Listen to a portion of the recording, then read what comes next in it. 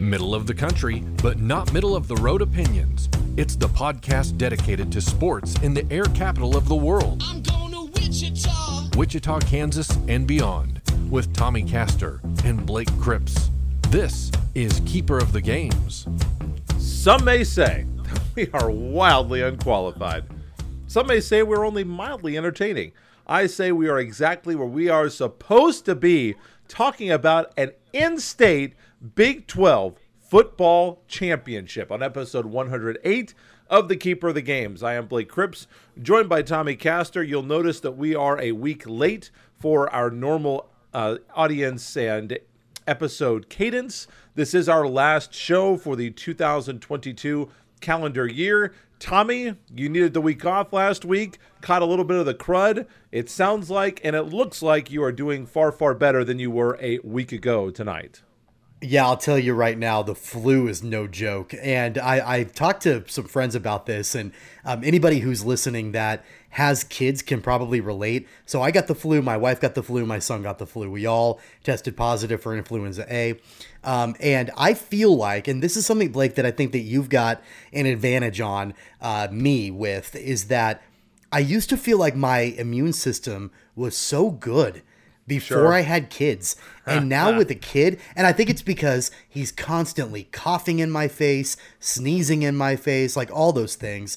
My immune system is not nearly as good as it used to be. So we all had the flu, down for the count, feeling significantly better, and hopefully sickness free for the rest of the season. That's my goal. Well, I think that I actually caught, it wasn't the flu because I only had a fever for like 3 hours and it was only like 100.5, but I caught the crud around when I was working the KCAC volleyball tournament for the KCAC network, and I was like, man, it was one of those situations where, you know, like it was that, and then there was also, I think, some substandard pizza that may have been issued by a national pizza chain that did not go over so well, and I was thinking, you know, am I going to be able to make it driving to Hutchinson? Can I make it in the car that long? You know what I mean? Bad news. Not great. There was a moment, and it would have been a week ago tonight, that it was probably when my fever got the highest, and it got up to like 103 at one point. That's high. And I'm laying in bed and I'm just drenched in sweat. And I had the chills. I could barely get out of bed, and it was not fun whatsoever. No. So my PSA to the listeners is get your flu shot. We had our flu shots scheduled for like 3 days after we got the flu. So didn't really pan out the way we wanted it to. So if you haven't gotten one already, go out and get that flu shot. Yeah, I actually just went in and they couldn't get me in, not because of people getting the flu shot, just because they were busy. Mine's scheduled for Thursday. I have an appointment, so I will be back. I get one every year on the advice of my allergist of all people. So last episode 108, this is our last episode for 2022. We will be coming back, and our plan is to return the second week of January. So that'll be the week of January the 8th.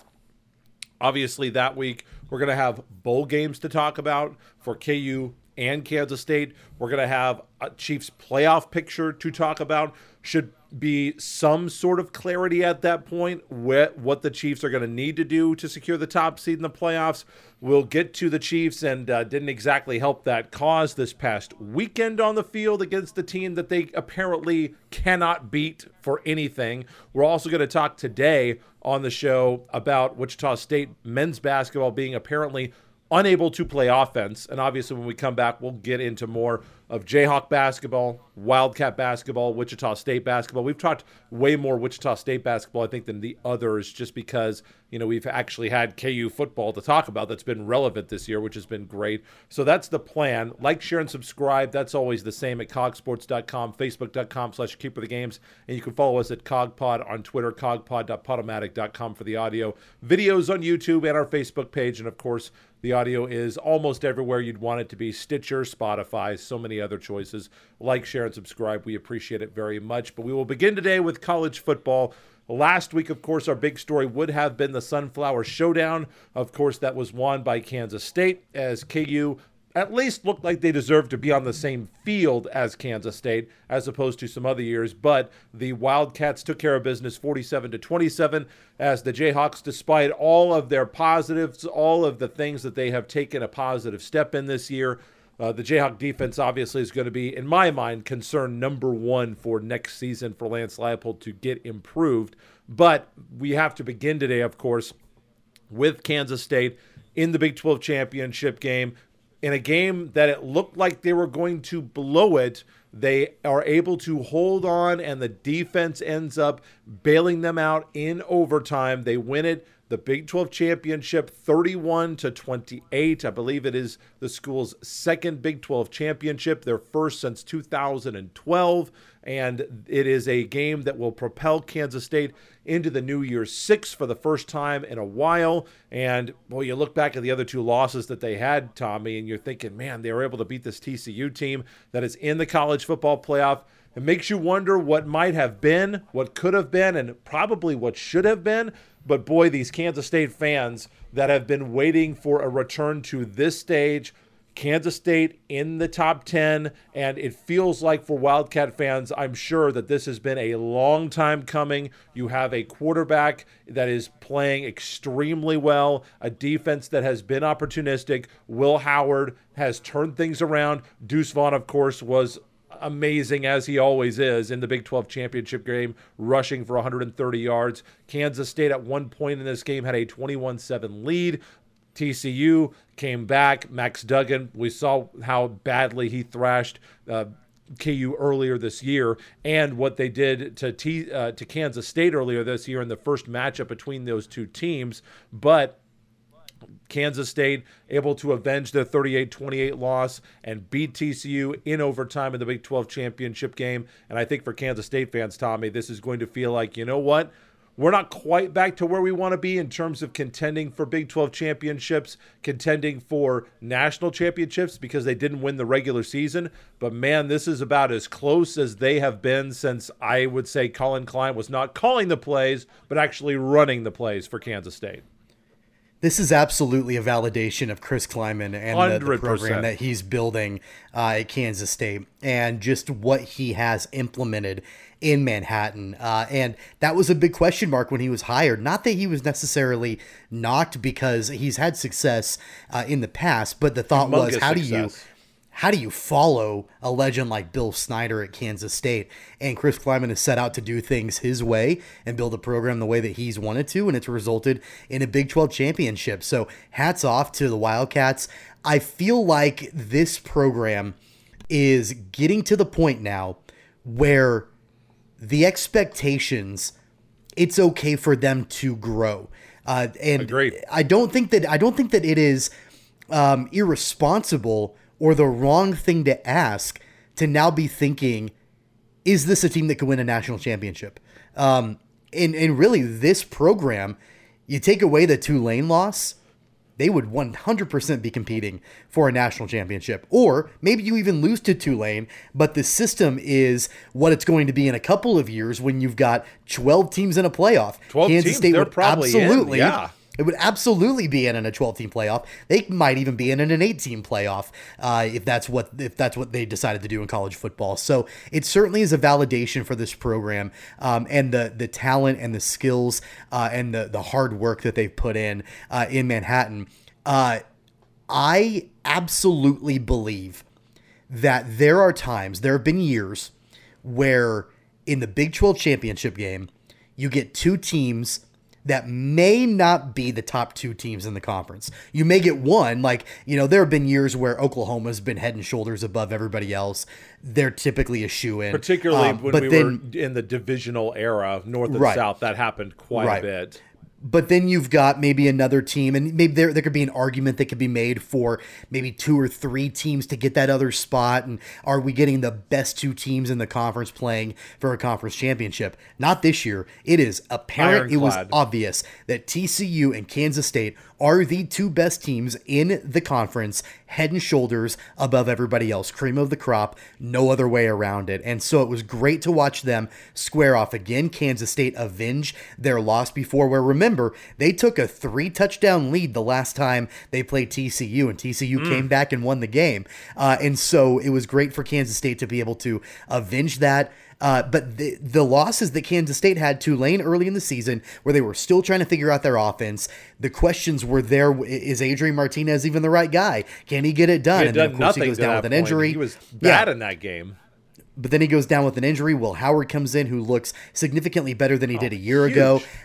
They lose the game against TCU after building a 3-score lead, and then they have an abysmal first half against Texas, and you take away that first half, they could have won that game too. So you could easily be talking about a Kansas State team undefeated and playing for a national championship. Sure. So I don't think that it's unfair for the Wildcat Nation to be thinking, hey, in the future, this could be a program that we look at perennially, not only competing for Big 12 championships, but potentially playing for a national championship. Well, you look at what the team has done over the years. It's been a while since they've been, in my mind, that kind of team. They had a brief flash when Bill Snyder came back for his second era. But you'll have to remember, even though Bill Snyder 2.0, as they call it, he still was really good, won 62% of his games, was 51-37 in the Big 12, only had 2 10-win seasons. He had the 10-3 team in 2011, and I thought his next best chance, of course, behind the, well, do we even want to mention the 1998 team to Kansas State fans? Even though they only lost one game in 1999 as well and went on to win the Holiday Bowl, I think in my mind they were absolutely going to the national championship game in 1998 without a doubt. In 2012, that I thought that loss to Baylor on the road. You've got Colin Klein. That's the only game they lost in the Big 12 that season. To me, they were going to the national championship game if they win that game, and they did not. It has been since the first era of Bill Snyder where he, after they kind of turned things around, obviously it started out awful in the Big 8, but it didn't take, I think it was, his 5th year, they won 9 games and started that bowl streak. And then once they flipped over to the Big 12, you had 4 straight 11-win seasons. And in fact, they had 6 out of 7 seasons with 11 wins. And you thought pretty much from 1998 to 2003, this is a team that should be in the top 10 at some point this season. And if we don't play for a Big 12 championship and win the North Division, it's going to be a disappointing year. They got over the hump of Nebraska. Finally, they beat Big Brother. And then from that point, they were the cream of the crop in the Big 12 North, certainly. And then they were, they finished, you look at their final rankings in the AP poll there in the 90s, from 96, 17-7, 9-6-8, unranked in 2001, 6-13 before Bill Snyder fell off those last 2 years. Bill Snyder only had 3 teams ranked in the top 25 in his second era. It feels like now Chris Kleiman is about to ascend to that level where we're thinking, this isn't like being in the top 25, which I think is what Kansas State expected last year, obviously did not get with a 4-5 Big 12 record. That's what they're getting this year. And I think now they're thinking, if I was a Kansas State fan, I'd be thinking, all right, well, we're probably going to be a preseason 10-15 team. Let's play our way in to that final top 10 spots at the end of the season. And, we should be looking at the college football playoff show thinking, what? We got a shot to be in this thing. And the best way to continue that mentality, the best way for them to continue to gain the respect nationally is to knock off Alabama in the Sugar Bowl. Oh, that would be monstrous. That's where they're headed. And I don't know the status. I was reading an article about this earlier. I don't know the status of all the top players at Alabama. I would imagine Nick Saban's going to make sure that his guys play. But, they're out of the college football playoff, and you've got some guys that are probably going to declare or transfer or whatever and might not play in that game. This is not going to be the Texas Bowl with LSU last year. Right. I don't think it'll be like that at all. So I think that they've got that chance to continue to grow the national opinion of the Kansas State Wildcats with a victory against Alabama in the Sugar Bowl. And then you better believe Chris Kleiman and his staff will work the portal. And, they are losing quite a bit. They're going to lose some explosive playmakers that are currently on this team in the offseason. And so, they'll return Will Howard, and it looks like, and for all intents and purposes, you would like to think that he'll pick up exactly where he left off this year with, which was a stellar campaign coming in relief of Adrian Martinez and then never giving the job up again.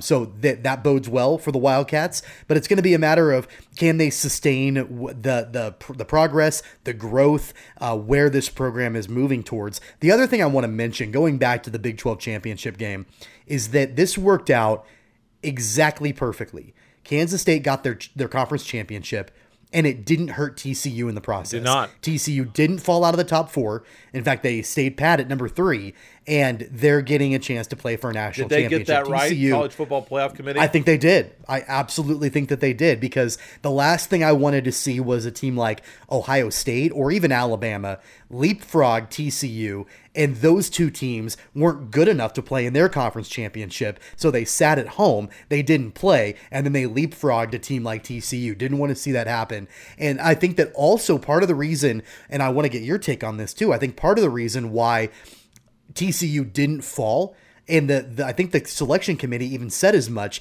was the respect that the committee had for Kansas State. And sure. I was surprised to hear that. So the fact that the Kansas State was deemed a worthy enough opponent to not ding TCU for losing them in the conference championship speaks to the volume of where this Kansas State program is. Well, and if you are going to believe your own rankings, which you should, and you have Kansas State, what did Kansas State finish in the rankings? Are they like 9th or something 10. Right now?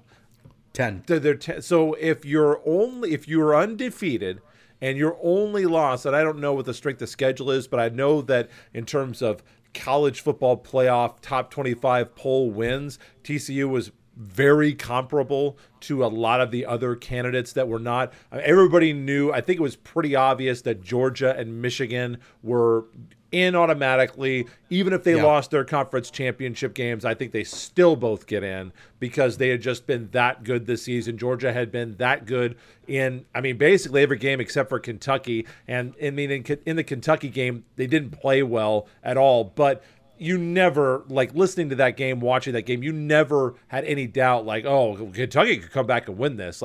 Kentucky could maybe come back and make it close, and Kentucky did, but you never thought that Georgia was losing. And the win that Michigan had over Ohio State in the game, was incredibly impressive, even though they weren't that good against Purdue in the Big 10 championship game. That win, certainly cemented them as being the number 2 seed. So if you're going to believe your own rankings, and Kansas State's number 10, and they've been as high as number 8, and they're the only loss, then you better put TCU in over an Alabama team that's lost 2 games. And I know Nick Saban's going to come on and say, oh, well, this is the best conference and all that's junk, which I agree, it is the best conference. Maybe not this year. Big Ten got 2 teams in, and I don't think that Ohio State is undeserving. I didn't hear anybody saying, oh, we got to have Tennessee in instead of Ohio State. I don't believe that.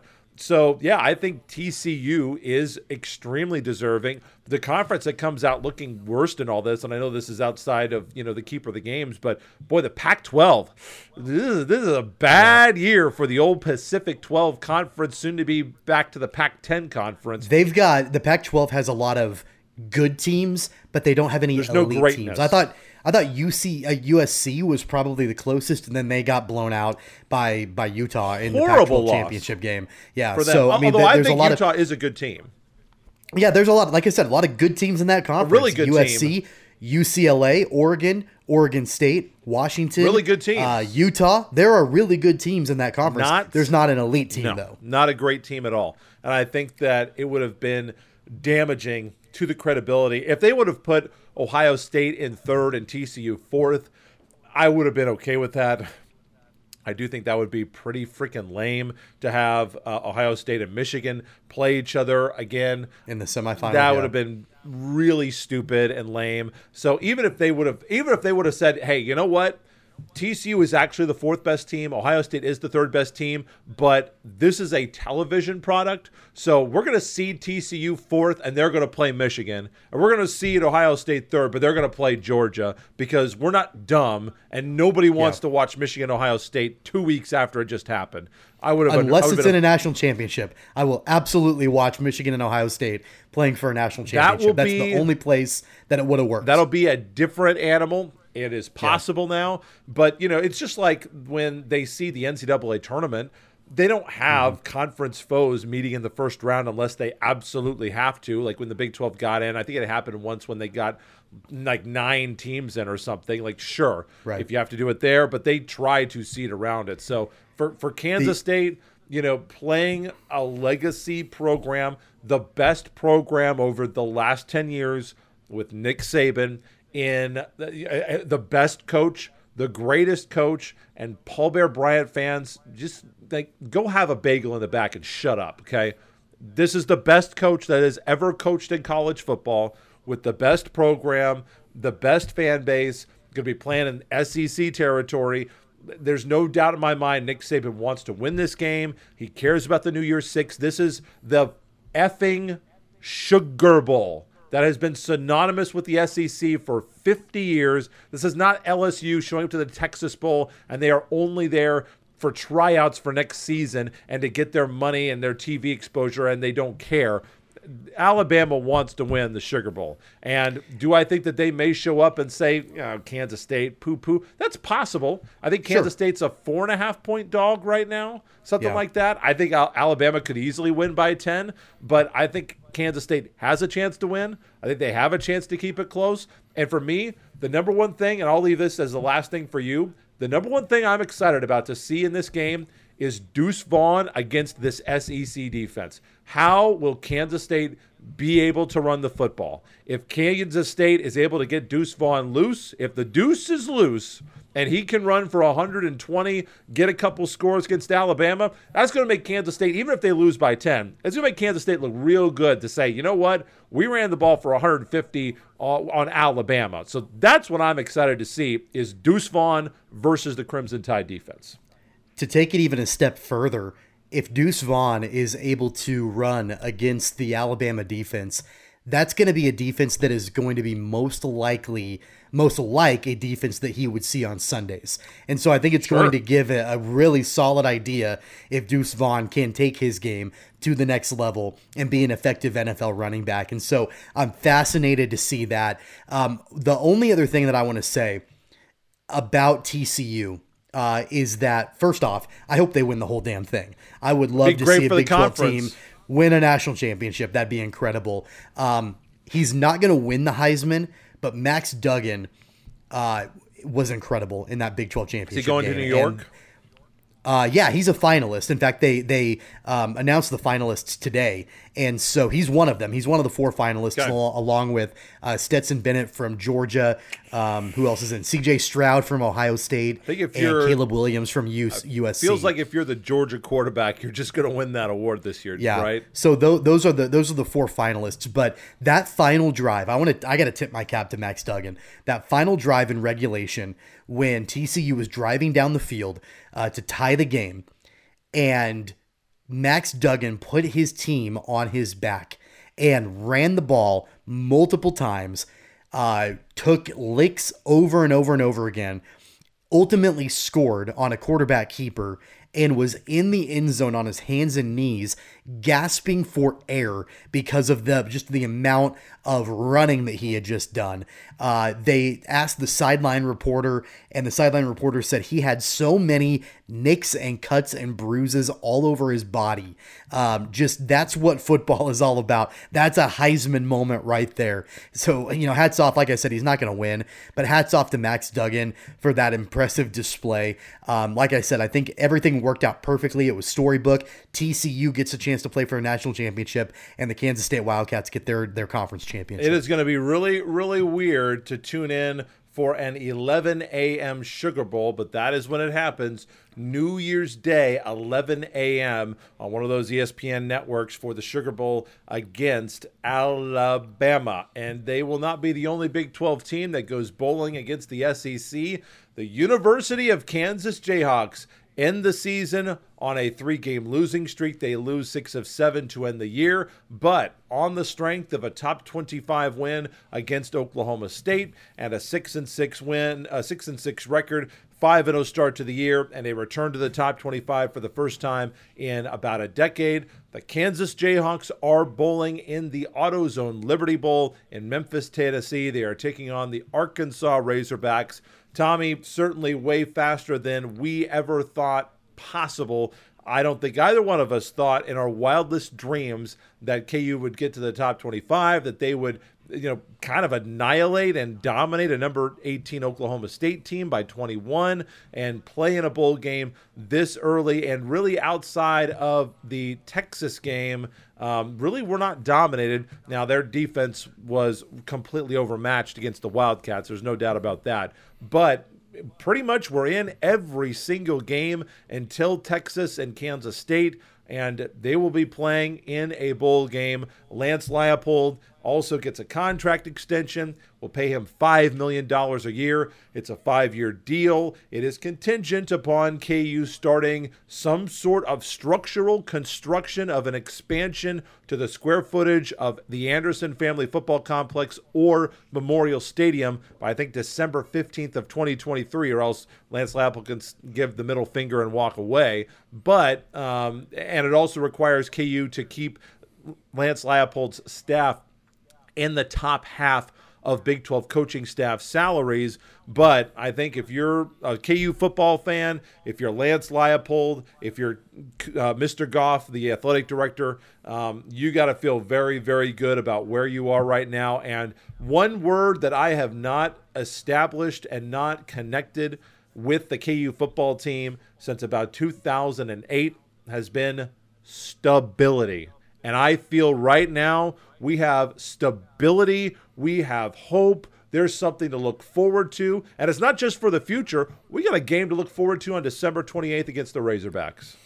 Yeah, it's a testament to the commitment that Travis Goff and Chancellor Doug Girard and the entire university is making to Kansas football. You're absolutely correct when you say stability. It's nice in the first week of December to be talking about Kansas football in a positive light. And we're not doing our season in review. This is when we do the season in review. And we say, man, Tommy, they sucked again. Well, and it's great because you've got, typically this time of year, not only are you doing the review, but you're saying, all right, so here's what happened in basketball, and by the way, football, blah, blah, blah. It's nice to not to have that, to actually be able to have positive things to say about the program. But yeah, I mean, the fact that they were able to get this contract done with Lance Leipold, it's come out since that he was a legitimate contender for the job at Nebraska. They ultimately went to Matt Rule, but that Leipold was a guy that they were considering for that position, and so they were able to lock him up. And it's the old saying that a bird in hand is worth more than two in the bush. You've got your bird in hand right now in Lance Leipold. And so you could have, I suppose, rolled the dice and let him walk potentially. But then where do you go from there? Who else are you going to get? And who's going to be committed in the long term to build this program up? And I think that Coach Leipold and his staff, they realize that there's something brewing here with Kansas. If they can continue to raise the funds for a stadium and show that commitment to the facilities, they can handle the personnel part. They can handle getting the players there and being able to continue to develop the program from a player perspective. Things are growing, and I don't think that there's anybody on the planet that would have looked at a 6-6 record at the beginning of the season and being bowl eligible in Lance Leipold's second year on the job and thought that would be possible. I certainly didn't. I thought they would win more than the over/under at 2.5, but I was thinking they might get 3. They might get 3 maybe, but I certainly didn't think 6-6 and bowl eligible. And so, I've heard there are a handful of people that grumble about the bowl that they're playing in. I don't care. They could have played in. Who's complaining? Wouldn't matter whatever bowl that they got in. Doesn't matter at all. They made it to a bowl for the first time. Noodle chicken soup bowl. What the hell is that? Couldn't care less. Couldn't care less. And this is a fun bowl game in Memphis. It's the Liberty Bowl. It's one of the more well-established bowls. Sure. And they're playing an SEC opponent in Arkansas. And so that's going to be a lot of fun. And so, yeah, I mean, all in all, things continue to be pointing upwards for the Jayhawks. They did fall off a bit at the end of the regular season, but you cannot understate what an extra month of practice and the added exposure that a bowl game will give a program like Kansas moving forward. This is going to, for recruits, I think, provide them and say, you know what? Maybe this Kansas team is for real. Because you can, if you want to be a Missouri Tiger fan and be too scared to play KU in the bowl game, but soft. According to Eli Drinkowitz, will play anybody. Well, I mean, right. You're not here, so you're playing Wake Forest in the Sarsaparilla Bowl. So if you want to be, on your little keyboard there and say, well, KU, they didn't play anybody, and all this garbage. Well, here's the thing about KU. If you want to explain away the 5-0 and all this stuff, which you can easily do, not the hardest strength of schedule at all. KU was impressive, but they fell down every game. KU's defense, as we talked about all year, was lackluster at best and kind of awful at worst. When you get recruits this winter, I'm sure they're already recruiting, and you say, this is my second year. Our top quarterback went down with an injury, and we beat number 18 Oklahoma State by 21. We're going to a bowl game. It's my second year. Did you know, by the way, that I've won 7 national championships at D3? Did you know that? Did you know that I did that? And that basically everywhere that I go, I win. Did you realize that? And we're going to be on national TV. So this is the time to get in on the ground floor of KU football if you're a recruit. And I think that this platform that he'll have is the perfect place to showcase that. Well, it's not even the ground floor. I mean, the ground floor was when he took the job. Sure. They're higher up than the ground floor right now. Absolutely. My question to you is, you are on record multiple times over the course of this show saying that you don't care one lick about recruiting and commits and whoever until they actually suit up and play for the Jayhawks. Right. And I understand your rationale behind it then, because it seemed like it didn't matter who the recruits were. The team was going to lose. The program was garbage. Do you care more now, like who they're bringing in on campus because of where this program is at? And, if they're able, because they got a 5-star commit who is transferring into the program based off of the success that they had this season. That seems more notable. Is that something you're going to be paying closer attention to now or care more about? So would you like the long answer or the short answer? I think for our listeners' sake, probably the short answer. I'll give you the long answer anyway. Okay, great. No. The answer is no. Okay. The reason is my attention is still focused on what happens. I don't care about KU basketball recruiting. I don't care about the Chiefs really free agent signing. I don't care about who the Royals bring in. Get a uniform on them, put them on the field, I'll watch, and then I'll care. Until then, it means nothing. You sign whoever you want. Now, do I care about the process? Because I know Weston is, probably, on the brink of suicide right now because, he has every single note and he's got every single diagram about, the 4-star, the 3-star, the 2.5-star, the blue star, the gold chip, all these guys. And that's fine if you want to get into that.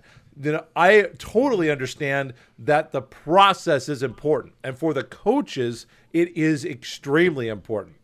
And they've got ammunition to go to war with now with Kansas State, with these other Big 12 schools that they're going to be recruiting against and getting guys. And the guys that they knocked down a peg in the Big 12 this year, teams like Iowa State that kind of fell off the map, teams that are leaving the conference like Oklahoma, teams like Baylor. They've got some ammunition to go after some of these schools now and say, you know what, we went 3-6 in conference play our second year, so it's important for them. For me as a fan, I don't care. I just don't care. Show up. I'll be there September, whatever, the first day we play next year, and it will be great. And it's going to be great on December 28th at 4:30 on ESPN to be going. I'm already trying to get some friends together to go to a bar somewhere here in Wichita to watch. And I've never done this before. I'm a very introverted person. I can watch a game at home. I don't care. I'm trying to get some people to go to a bar. Like, man, let's go watch the KU game. This is something that I personally, and I know you have as well, we've been waiting so long for this moment, and I am just ecstatic that it's here. And even if we lose by 1,000 points, I will still be proud to wear my KU stuff the next day that says Kansas football, not this shirt, which is an Allen Fieldhouse shirt, to say Kansas football, and proudly proclaim that, yeah, I'm a KU football fan. I've been here. I've been around through the good, the bad, the ugly, and the hell that we have been through. So, yeah, I could not be more excited about where this program is going. Any final thoughts for you on KU as we look ahead to the AutoZone Liberty Bowl against the Backs? Yeah, I mean, it's the next step in the right direction, and it's the direction that long-suffering Jayhawk fans have been waiting for 15 years. Long-suffering. And we're not talking about, a team that has been mediocre for a long time. We're not even talking about a team that has been really bad for a short period of time. For instance, there's been a lot that's been made over the last couple of days of the one and only Deion Sanders going to Colorado, being the new coach there, and about how bad the Colorado program is. Okay, pump the brakes. You were 1-11 for one season. Like, I know they've been irrelevant for a while. They haven't been great for a while, but you were really bad for one season. Try 15 years. That's the Kansas Jayhawks. And so long suffering is the word. And, all of the guys that were brought in over the last 15 years to try to get it right, from the Turner Gills to the Charlie Weisses to the David Beatties to the Les Mileses to now to the Lance Leipolds. And the fact that he's been able to do what he's been able to do is remarkable in the short period of time. The fan base cares. The fan base is there. That's always been the stupidest knock I've always heard, is that KU fans don't care about football. Just give them basketball season. It's bullcrap. It's bullcrap. KU cares about football. They've shown up. And they've shown up for it. 3 sellouts at David Booth Memorial Stadium. And I've been to a lot of games of that building when nobody's there, because why would you go? Yeah. The program has been absolutely abysmal. Find me a fan base that would show up and be like, yeah, we'll pack 30,000 in to see another winless team. Absolutely. Have you seen to get Tulsa blown play out by this year? Yeah, get blown out by 50 against, a Big 12 opponent. Yeah. Come on, give me a break. So the fan base is there. They're hungry. They're ready. They're excited. And I would like to think, I would hope, and my fingers are crossed, especially with the long-term contract now with Lance Leipold, that the future continues to be bright. Once again, we will have both bowl games covered, both the Liberty and the Sugar Bowl, coming up for you here after we return from our Christmas and holiday break. We wrap up with our last topic today, the Wichita State Shocker men's basketball team, losers of 3 of their last 4. They dropped to 4-4 on the year. They have 4 games remaining before they open up their American Athletic Conference slate on December 28th at Central Florida. So when we come back, we will have something for you then in terms of the Shockers, as Wichita State starts to kind of get ready for American Athletic Conference play. Tommy, the last time that we played, we were a little bit concerned about Wichita State. Since then, well, they've got a win over Tarleton State. I think maybe we were just on after the Richmond game, so they beat Grand Canyon. So far we got a loss to San Francisco, an overtime loss to Missouri, and a 5-point loss to Kansas State. As much as it pains me to admit it, Missouri looks like they might be a pretty good team. They're starting to get some votes and some looks in the top 25, but to score 50 points in a game against Kansas State, you scored just 63 on San Francisco, and you needed overtime to get into the 80s against Missouri. And I think Taylor Eldridge in one of his stories put out that they're averaging like 0.8 points per possession, which is terrible. This is a Shocker team that appears to be offensively challenged yet again. Can we start with the positive, though? The positive is that they play really good defense. They are a gritty, scrappy defensive team. And if that's their identity, great. If that's what they want to do, night in and night out, cool. And that's the way that they were a year ago. That's the way that they were a year ago. They held Kansas State to 55 points. Yeah, they only scored 50, but they held the Wildcats to 55 points. And this Wildcats team, they're becoming no slouch. Keontae Johnson looks to be one of the better players in the conference. And so the fact that the Shockers were able to hold the Wildcats to 55 is a testament. But you're right. The negative, they can't score. And what is so frustrating offensively with this team is that their offensive identity is to shoot the three. They can't. That's just what it is. But they can't do it. They were missed 11 of 12 against Kansas State. But what I'm telling you is that that's their identity. That's what they want to be. Is a team that shoots. I'm telling you what they want to be. You can't shoot 20% from the three and tell me you're a three-point shooting team. I'm not saying that's who they are. I'm saying that's who they want to be. I'm with you.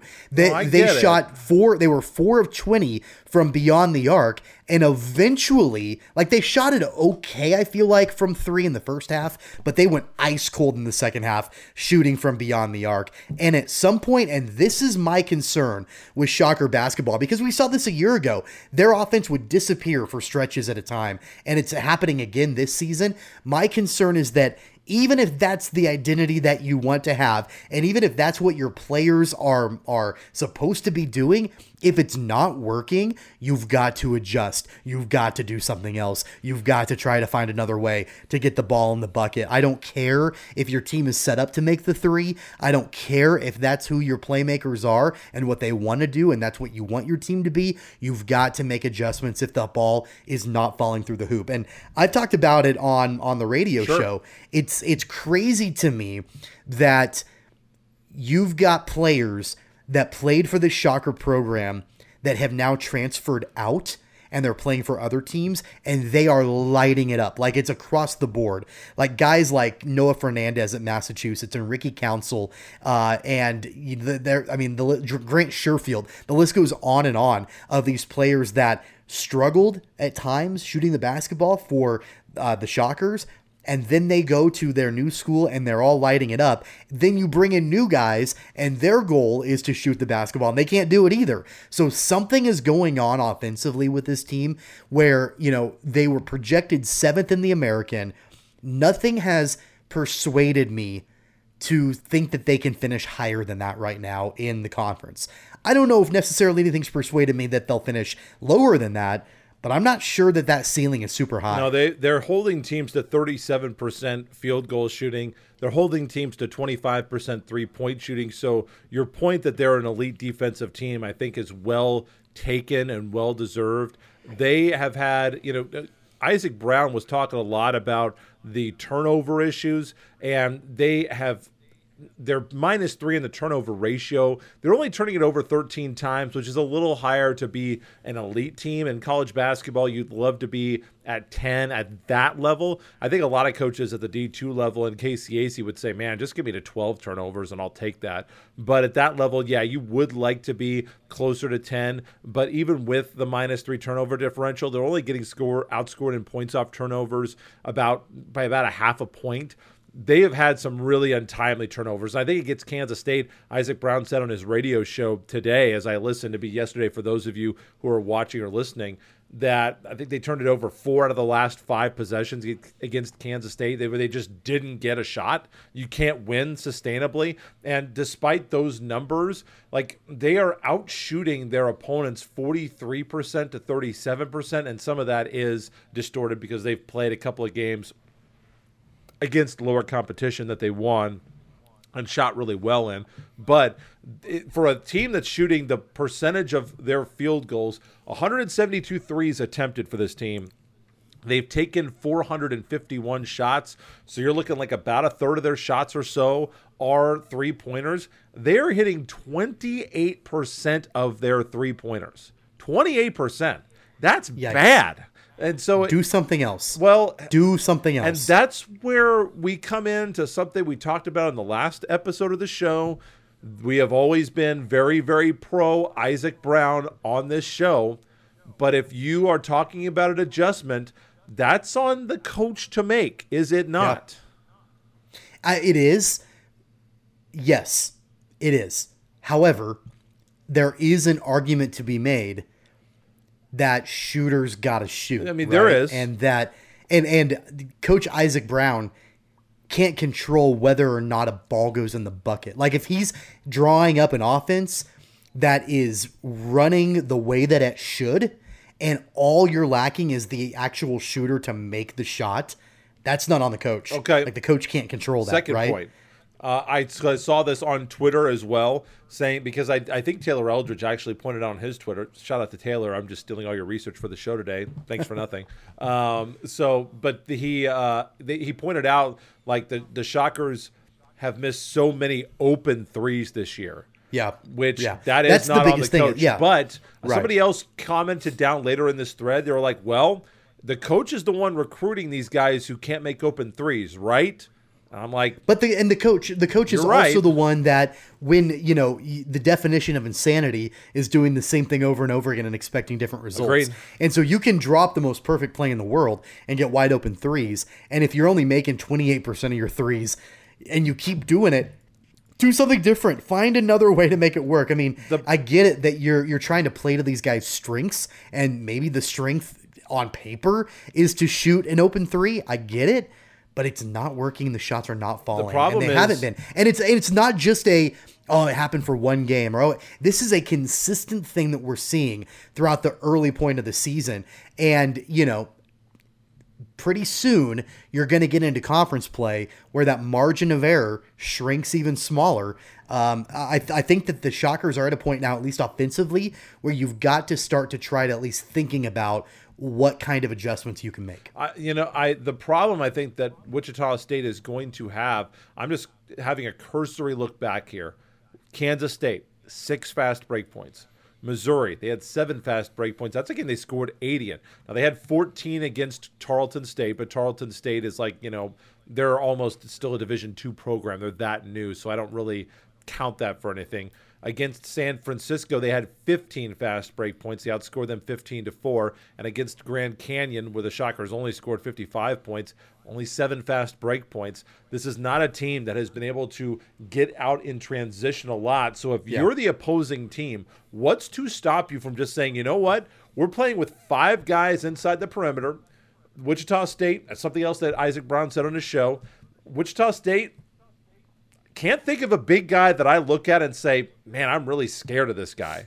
That's a 5. I'm not sure we can match up with him. This is a 4 that really gives us problems. Like, I'm not seeing that out of Kenny Poto or Isaiah Pooh Bear Chandler or these other guys. I mean, hell, Poto didn't even play in the last game, and Isaac Brown was kind of cryptic of, well, the guys pick who wants to play, and they determine their playing time, which kind of sounded like a shot at Poto, and there was one other guy who didn't play, who had played most of the games, and kind of saying, like, you know what, get your head out of your ass, or else this is where you're going to be for the rest of the season, which does not reflect well on the team. So if you don't have a big guy inside, there's no Udeze, Shaq Morris ain't walking through that door, or some of these other big guys who have been really good for Wichita State over the years, Carl Taylor not walking through that door.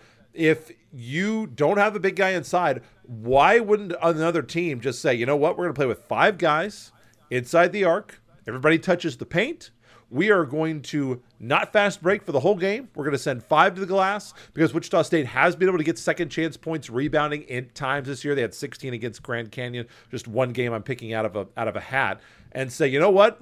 If we don't let them beat us on the fast break and we just eliminate second chance points, they're going to shoot 20% from the 3-point line. We can shoot better than 20% from the 3-point line and just win these close games against Wichita State and just make them, if you go on offense against Wichita State, say, you know what? We are going to only send 3 to the glass. We're getting 2 back every single time to shut off the fast break and make them play a half-court offense, because right now, if you're playing Wichita State, I don't think you're scared of their half-court offense. So you make them run half-court offense and beat you. I don't think Wichita State can be successful. And when I mean successful, have a winning season in the American, their half-court offense is just not good enough right now.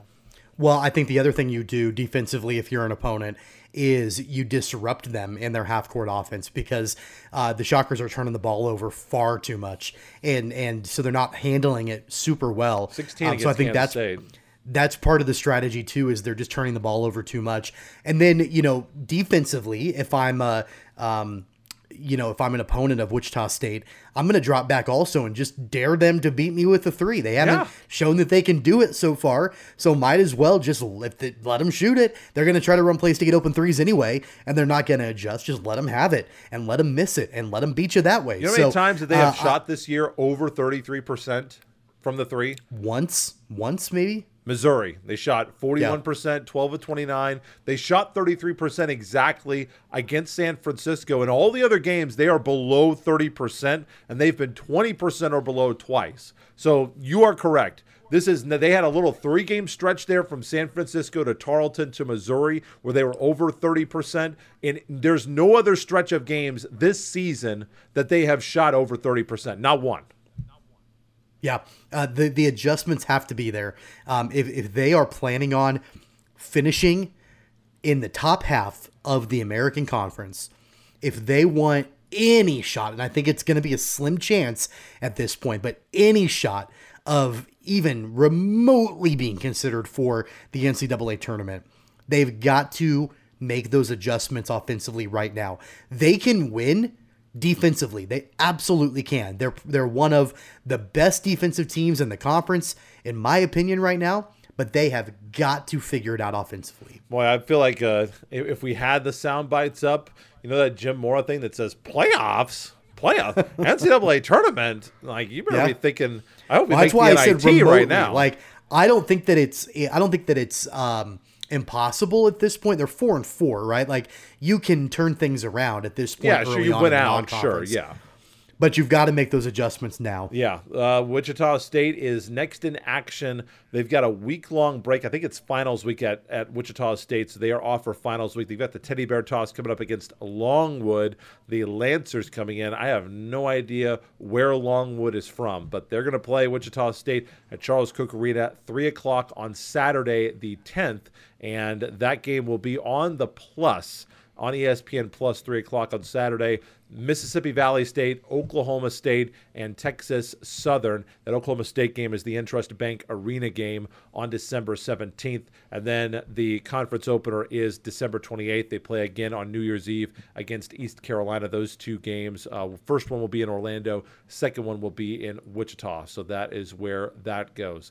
I think I said that was the last thing. We did have actually one other thing that we wanted to discuss, of course, and that would be Longwood out of the Big South, by the way, former Winthrop Conference opponent. The Kansas City Chiefs 5-game winning streak snapped, 9-3. Their hold on the number 1 seed in the AFC and home field advantage throughout the playoffs now out of their control, as the Buffalo Bills are in the driver's seat once again for the number 1 seed after a 27-24 loss at the Cincinnati Bengals, a team that has now beaten Kansas City 3 times in the last calendar year. It was the worst defensive performance statistically that the Chiefs have had this season. The Chiefs giving up 431 yards, third most this season, and unable to get off the field with any kind of regularity. The offense statistically or sabermetrically had a good game, but a soul-crushing fumble by Travis Kelce late when it appeared the Chiefs were driving and getting set to put it on ice, and another blown lead late against the Bengals. And apparently this quarterback that they have is just going to own the soul of Patrick Mahomes, it would appear. And I'm glad that this didn't happen in the playoffs. Obviously, big win since we last saw you over the Chargers. They beat the Rams. They've almost clinched the AFC West. So let's not just say that the sky is falling. They have won 5 of the last 6 games. But another disappointing loss against a Cincinnati team that is proving that they could be a contender. And Joe Burrow, I think, is kind of starting to insert himself into some MVP consideration after that victory.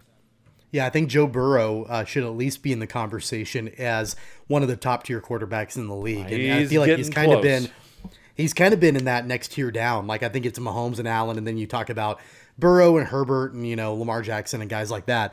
But I think Burrow is right up there as one of the top quarterbacks in the league. And with the talent that he has around him, I mean, the Bengals have, I said this on the radio today, the Bengals have 3 wide receivers that are capable of being a number one receiver on any team in the NFL right now. And they've got 3 of them on one team in Ja'Marr Chase, T. Higgins, and Tyler Boyd. Then they've got Hayden Hurst, who did go down with an injury, but he's a really good tight end. They didn't even have Joe Mixon running the football. It was Samaje Perine running the football for the Bengals, and all they did was run for over 100 yards. So offensively, they've got weapons, and then they played a really good game defensively, really confused Patrick Mahomes multiple times, and so the Bengals have the Chiefs number right now. I've seen this movie before. This happened a year ago where the Bengals got off to a slow start, beat the Chiefs in the regular season, went into the playoffs, won an AFC championship game over the Chiefs and represented the conference in the Super Bowl. And really, the team is largely the same right now. I mean, outside of a rebuilt offensive line that is, I think, just maybe marginally better than the offensive line that just got torn up in the Super Bowl last year. The team is basically the same right now. They've got a ton of weapons, so credit to them. On the Chiefs side of the ball, though, there are real concerns defensively for Kansas City. Sure. I'm not concerned, really, for the rest of the regular season. Kansas City has the easiest schedule remaining in the NFL. So I'm not really concerned for the regular season. But I am concerned that more than likely, you're going to have to face either Buffalo or Cincinnati, maybe both of them, at some point in the playoffs. And both of those teams have beat Kansas City. And in both of those games, the defense was kind of exposed, and especially the secondary kind of exposed. Part of the big issue defensively for Kansas City on Sunday against Cincinnati, they couldn't tackle. Samaje Perine got extra yards. Ja'Marr Chase got extra yards. It seemed like there were multiple times that the defense couldn't tackle, and they could not get to Joe Burrow. And that's been kind of a recipe. That's kind of it's not an ideal way, but it's probably the best way to attack the Bengals is by sending pressure and sacking Joe Burrow against that poor offensive line. And that didn't really happen. I mean, it's better than the alternative of sitting back and just letting Burrow pick you apart with his wide receivers, but they couldn't get to Joe Burrow. They had 1 sack late in the game, but other than that, they couldn't get to him. And what I think is remarkable, Blake, I saw this stat. Going into the game, Joe Burrow had been sacked the 4th most times in the NFL. Kansas City had the 5th most sacks in the NFL. So you would think that Kansas City would have been able to get to Joe Burrow. Their chops. They weren't able to. That's a concern. Yeah, it is. And Joe Burrow, I'm not saying that this is on Patrick Mahomes at all. Don't take it that way. But Joe Burrow was the better quarterback in this game. And Joe Burrow has, I think in all 3 of these games that we're talking about, Joe Burrow has been better than Patrick Mahomes over the 40 minutes. And he's been better in the last 5 minutes than Patrick Mahomes has been in all these games. I mean, in this game, his quarterback rating was about 30 points higher than Patrick Mahomes. 25 for 31, 286, 2 touchdowns, no interceptions. And most importantly, you talk about not getting to the quarterback. The Chiefs turned it over once. Cincinnati didn't. And the Chiefs could not get Cincinnati stopped on 3rd down. The Bengals were 7 for 11 on 3rd down. And when the Chiefs have a lead, they still, they did run the ball 25 times for 138 yards, and Isaiah Pacheco did have a decent game running. Jerick McKinnon came in, ran the ball a few times, and was effective. The averages were good, but you just don't have that pounding back, that Christian Okoye or the Priest Holmes, the guy that you can feel like, you know what, we're going to give this ball to this guy like they had with Kareem Hunt, that you felt like, you know what, Kareem Hunt could just get us 100 yards at any time. And in the late game, even when the opponent knows that the run is coming, we're just going to be able to run this clock out and just advance the sticks, get first downs, keep the clock moving, and keep us in 3rd and short just by running the football. They have not been able to do that. And you're right, defensively, Joe Burrow just didn't really ever feel like he was in any kind of duress. Let me ask you this. Outside of Chris Jones, is there anybody on that defense that you think would strike fear in the heart of a quarterback? Because I don't think there is. I mean, I honestly don't think there is. I think Nick Bolton is a good defensive player, but I don't think of him as really a pass rusher. I don't think of him as a sacker. Thornhill has had some good games this year for Kansas City, but again, I don't think of him necessarily as a sacker. The Chiefs haven't got Willie Gay's a good run stopper. Sure. He's not really a sacker. Frank Clark, I mean, what do you want to say about him? I think George Karlaftis could be that guy eventually, but really outside of Chris Jones, there's not, I don't feel like anybody defensively. Carlos Dunlap had a couple of nice plays, the veteran, but yeah, I mean, again, I'm not concerned in the regular season, but if you were to rank like the top 3 teams in the AFC right now, it's clearly Buffalo, Cincinnati, Kansas City. I'm not ranking them in order. Sure. I'm just saying those are the top 3 teams. But if you are to rank their defenses, both teams, Buffalo and Cincinnati, I would argue, have better defenses than Kansas City does. That's clearly an Achilles heel of this Chiefs team. Agreed. Yeah. I mean, we've talked so many times about how the expected points, that defensive metric, how negative the Chiefs have been. They were negative 19.8 expected points from that defense. It was their worst statistic performance of the year. They've only had 3 positive games. That was when they lost to the Colts, when they beat the Titans in overtime, when they beat the Rams. And they played very well defensively against the Rams. So that was what I think, because we both are very, very, I don't know if we're as high on Herbert as we are Burrow, but we both like Herbert a lot for the Rams. And they did the Chargers. Oh, yeah, sorry. The Chargers a couple of weeks ago, they both did a really good job, we thought, on the Chargers on the 20th. And they, the Rams are a mess this year and only scored 10 points. But you thought that, gosh, maybe they're going to turn things around, but the defense has kind of just played well against the bad offenses. Colts don't have a good offense. Rams don't have a good offense, and the Titans they're doing what they're doing on their defense, not their offense. Yeah, and you dial in a little bit more into the secondary, and I think the 2 games that the Chiefs played the best in the secondary, the Rams and the Titans, and you're going to play well when you're playing the Rams, they started Bryce Perkins throwing the football to Ben Skoranek, or you're playing the Titans and it's Malik Willis throwing the football to like their 3rd string tight end. Willis has got doe eyes that are like this big and, as a deer in headlights. Of the Rams course, Rams quarterback was too. Yeah, at least Trent McDuffie and Juan Thornhill and Jordan Reed. Of course, those guys are gonna look good and salivate. It's a little bit different when you're facing off against Joe Burrow, Jamar Chase, Tyler Boyd, and T. Higgins. Without a doubt. So next up for the Chiefs, they've got a Sunday night matchup on, that game's been flexed, hasn't it? Yeah, flexed out. It's an afternoon game. Nobody in America wants to watch the Broncos. Yeah. So that game got flexed out of Sunday Night Football. Yeah, Pro Football Reference, I was looking, it says it still has it at the Sunday night time. Like, no, I don't think so. Yeah, that's going to be a 3:30 start. I think they got moved to CBS. Russell Wilson couldn't even beat the Ravens when Lamar Jackson left the game and Tyler Huntley was the quarterback, and the Broncos scored 9 points. I wanted to ask you 9. One thing. How do we feel through Week 13 about this Frank Clark re-signing for the Chiefs? Because he's got 2.5 sacks right now on the year. I think it was a waste of money, and I think that you could have went out and drafted somebody to have the more impact, and they kind of did. George Karlaftis, they brought him in, or they could have. I don't know if that would have made much of a difference, but I think that you could have easily replaced his production at a much lower price point. Yeah, that doesn't feel. I mean, I know that guys in the NFL, they can just be cut. It doesn't matter. They throw players in the trash can every time. I get all that, but yeah, that feels like a colossal waste right now. So 3:30 against Denver coming up next week. That is it. But we do have one last thing that we do want to get to today. It is time for perhaps your favorite segment of the show as we hit the music. Time for our Wichita Whip Around, a story from around the Wichita area that maybe you have missed going into this week or over the last couple of weeks. Tommy, what is your Whip Around? Yeah, breaking news as of today. I don't know if you saw this, Blake. I bet I know what you're talking about. Yep. Wichita Wind Surge, they have sold the team to a new ownership group. I believe it's called Diamond Baseball Holdings is the name of the new ownership group. They own several minor league franchises around the country, including the Oklahoma City Dodgers in AAA. That's the closest team to Wichita.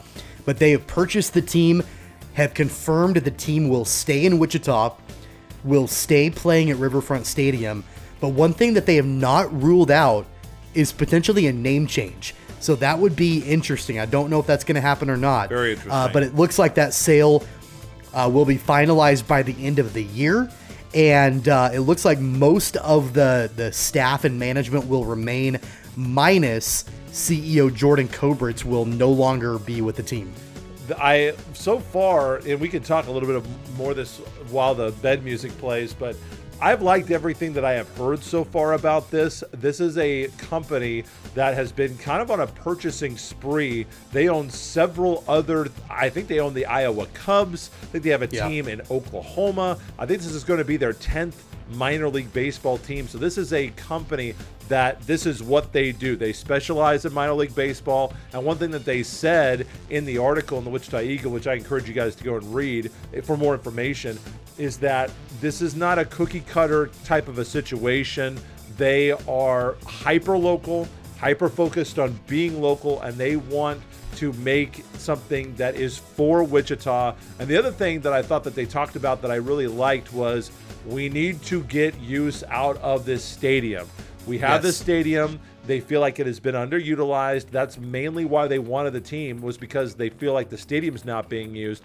Now, what happens to all that land we gave that group for $1? Boy, that's looking absolutely insanely stupid and irresponsible right now, because they apparently just get to keep that land and are just sitting on it doing nothing. Do nothing with it, yeah. Absolutely nothing. But I will say that I think this is a great move. And you know, I wondered whether or not I would say this or not, but there have been a lot of broken promises with this WinSurge franchise 100%. Since they came to Wichita, and a lot of that is the NBC is going to have a place here, right? A lot of that is due to the untimely death of Lou Schweckheimer, and so a lot of those things were not fulfilled with the group that currently owns the team, and we're talking about concerts, we're talking about all these other things that were supposed to happen with that stadium, and then just the overall. You've got a world-class stadium, one of the best in America in minor league baseball, and a city that's hungry for that kind of sport to be in Wichita. And just things were not handled always the way that they should have been handled. So I'm optimistic, cautiously optimistic, and hopeful that this new group will come in and actually fulfill what the community expects of them, because that's what they need. Not only do I like that, but they also say they want to make it affordable for the whole family. Yeah. Cheaper prices, not this 8% ticket markup for no reason. So stupid. My Wichita whip-around story will be Clee Anthony Early, former All-American for Wichita State men's basketball. He is currently in the Taiwan T1 League, and he just set the scoring record, a career-high 56 points, as he helped his team to a 112-108 win. He is currently the hero and the best player on the Taiwan Beer Hero Bears. All right. One of the best names. You cannot beat Asian professional franchise names. You've got all these great names in the Japanese baseball leagues. And is there a better name? Why don't we rename it to the Wichita Brewing Company Hero Bears? That would be a great name. I would totally be on board with that. I'm totally down. I feel like I had a friend message me about the name. I said, I'm not sure that it's the right marketing move, because you've got all this WinSurge stuff out there. Going to be very costly, but the WinSurge name was not that popular. And I said, I feel like they can make a better name. I don't think it would be that hard to do a better name. And my friend actually quipped back to me and he said, no, I have faith in humanity. They can absolutely come up with something worse. So we will see. Maybe it will stay as WinSurge. Maybe it will not. Anything that we messed up as we get to our additions, corrections, and retractions today, Tommy? No, I don't think we messed anything up. I do have a really quick addition that was going to be my Wichita whip around, but got kicked to the curb with the WinSurge news. A quick update on the Wichita Thunder, playing really, really good hockey right now. They're 11-6-2 to start the season. They're in second place in the division, and so it's been a great start so far. Been a handful of players that have been called up already to the AHL, the San Jose team there. And then just, I don't know if you read, we talked about Taylor Eldridge a couple times in the show. We have. He wrote an article that came out today, actually, about Evan Buitenhuis, the goalkeeper for the Thunder, Thunder, who was an all-star last year in the ECHL. He recorded his first shutout of the season on Sunday against the Kansas City Mavericks as the Thunder won 3-0. So it was a sweep this weekend of Kansas City that the Thunder had, and they go on a road trip for the next couple of weeks. They'll be back right before Christmas, but a good start to the season so far for the Thunder. Without a doubt, and a good 2022 for us. So that is going to wrap us for the year. We are going to be off for the Christmas and holiday break. So glad that you have been joining us. Sorry for the week delay, but we will have this episode out for you. Thank you so much for everybody who's liked, shared, subscribed the show here as we wrap up the 2022 calendar year. Once again, we are back that second week of January, and we'll have football talk, ton of football talk, probably be all football, as we will get you up to date. We will check in on the Shockers, but as I said, KU has a bowl game, Kansas State is in the Sugar Bowl, and the Chiefs are going to the playoffs, and we'll have an update on the playoff picture when we come back. Of course, at CogPod on Twitter is the place that you want to find the show. Tommy, for our beloved audio listeners, where can they find you on Twitter? Yeah, you can follow me anytime on Twitter at Tweets from Tommy. And I am at BE Cripps, BE Cripps on Twitter. That's it for 2022. Merry Christmas, Happy Holidays, Happy New Year from Keeper of the Games. Take care, guys. You've been listening to Keeper of the Games. Don't forget to subscribe, download, and listen on all major podcast platforms like Apple Podcasts, Google Podcasts, Spotify, Stitcher, iHeartRadio, and more. Visit our website at cogsports.com. Find the podcast and videos on Facebook and YouTube at Keeper of the Games, and follow the podcast on Twitter and Instagram at CogPod. That's KOG Pod.